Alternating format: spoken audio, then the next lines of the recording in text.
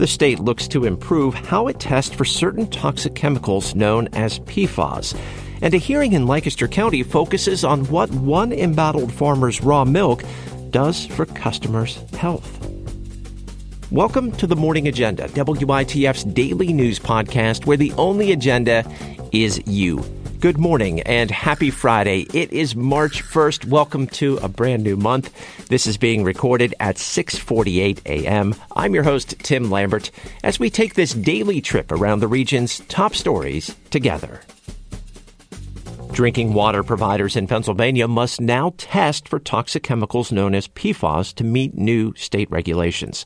Zoe Reed with our partner WHYY in Philadelphia reports the State Department of Environmental Protection wants more testing equipment as part of Governor Josh Shapiro's proposed budget. PFAS chemicals are found in products from nonstick cookware to firefighting foam. They can remain in the environment and our bloodstreams for years. The chemicals have been linked to serious health problems, including some cancers.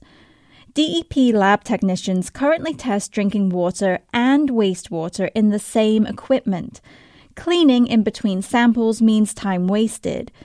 DEP Interim Acting Secretary Jessica Shirley says new equipment would double the department's testing capabilities. The new equipment will allow DEP to be more efficient and process these samples quicker so that we'll have results faster and we'll better be able to identify where these sources of contamination are. So larger water providers have until this month to complete their first PFAS samples under new state regulations.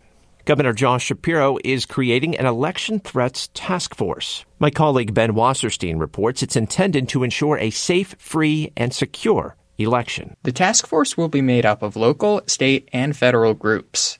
These include the State National Guard and Department of Military and Veterans Affairs and the U.S. Department of Homeland Security. Commonwealth Secretary Al Schmidt says the task force is developing plans to combat misinformation and provide voters with accurate election information. Now, the administration and Department of State are increasing face-to-face public interactions and providing nonpartisan information on the voting process. They've also created a fact-check website that can be found on vote.pa.gov.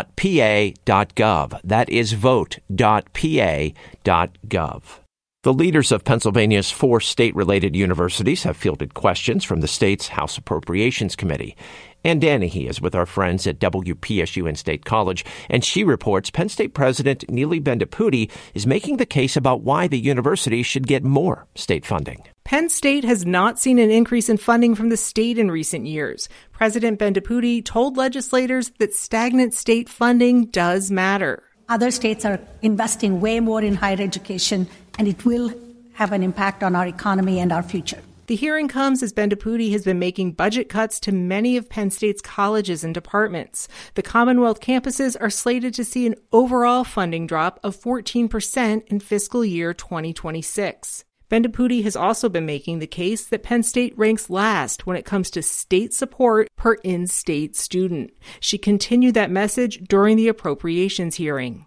This is not a plea to take away from anybody, but it's a desperate plea to all of you to please bring us to parity. Governor Josh Shapiro has proposed increasing funding to Penn State, Pitt, Temple, and Lincoln universities by 5% in the upcoming budget year.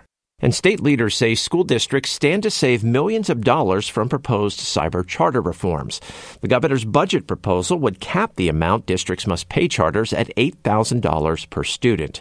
State Secretary of Education Khalid Momin says doing so would save districts money without hurting students. The education programming shall not be compromised.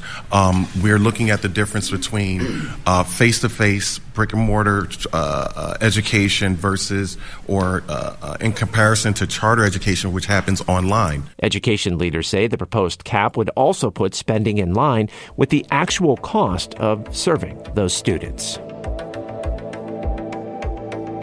When I got in the office this morning at around dark 30, let's say 4:30, I got ready for Morning Edition and then went through about a dozen news sites across central Pennsylvania to check for stories to put on your radar today. Here they are. A Lancaster County judge had one question after hearing testimony from food safety experts and customers about what Amos Miller's raw milk does for their health. Why doesn't Miller just get a permit to sell it, the judge asked. Our sister newsroom, LNP Lancaster Online, reports a hearing on the case was on the narrow question of whether the judge should extend an injunction stopping Miller from producing and selling raw milk and products while a State Department of Agriculture lawsuit against him plays out. The agency sued Miller on January 24th, saying his business does not have permits to sell raw milk or raw cheese, nor does it have a required retail license. The move followed a January 4th raid on the farm in Upper Laycock Township, which in turn was prompted by two illnesses late last year traced to Miller's raw eggnog. Miller's lawyer says his client's position is the department is incorrect in its interpretation of what can be sold. Now, the farmer is under a consent decree with the federal government that resolved a years-long battle over federal meat inspection laws, and that requires him to follow state regulations. A York County school district is set to enact a policy stipulating that parents must sign off on the pronouns used by students, but exempts staff from honoring those pronouns based on their beliefs. The York Dispatch reports the proposal in the Southwestern School District was drafted by the Independence Law Center, a Harrisburg-based Christian law firm. It passed the first of two school board votes last night and is similar to one the Red Lion Area School District passed in June, also with the help of the group. Southwestern's own solicitor discouraged the board from pursuing policies that could put the district in violation of federal Title IX protections because of the prospect of legal liability. But the board president has claimed ILC would cover potential legal bills. However, no provision stating that exists in the district's initial draft contract with the group.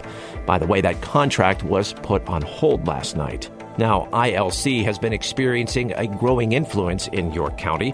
It's already consulted with Central York on policies related to library materials and Red Lion on policies related to which bathrooms students can use, which sports teams they can compete on, and even what pronouns they can use. The Dispatch also reports the Northern York County School Board and Dover Area School Board both recently added the ILC as a special counsel and plans to seek the group's advice on topics such as student privacy and facility use. The Morning Agenda is available anywhere you find your favorite podcast and on WITF's YouTube channel, which you can subscribe to. You can also find us on the NPR app. Be sure to check out our brand new monthly Spotify playlist for March. It's called The Morning Agenda Song of the Day, March 2024, and we're going to kick things off this month with AC/DC's Highway to Hell. And that is going to do it for The Morning Agenda. It's a daily news podcast from WITF where the only agenda is you. I'm your host, Tim Lambert. Thank you so much for listening today. I always appreciate your company. So be well, enjoy the weekend, and we'll talk again on Monday.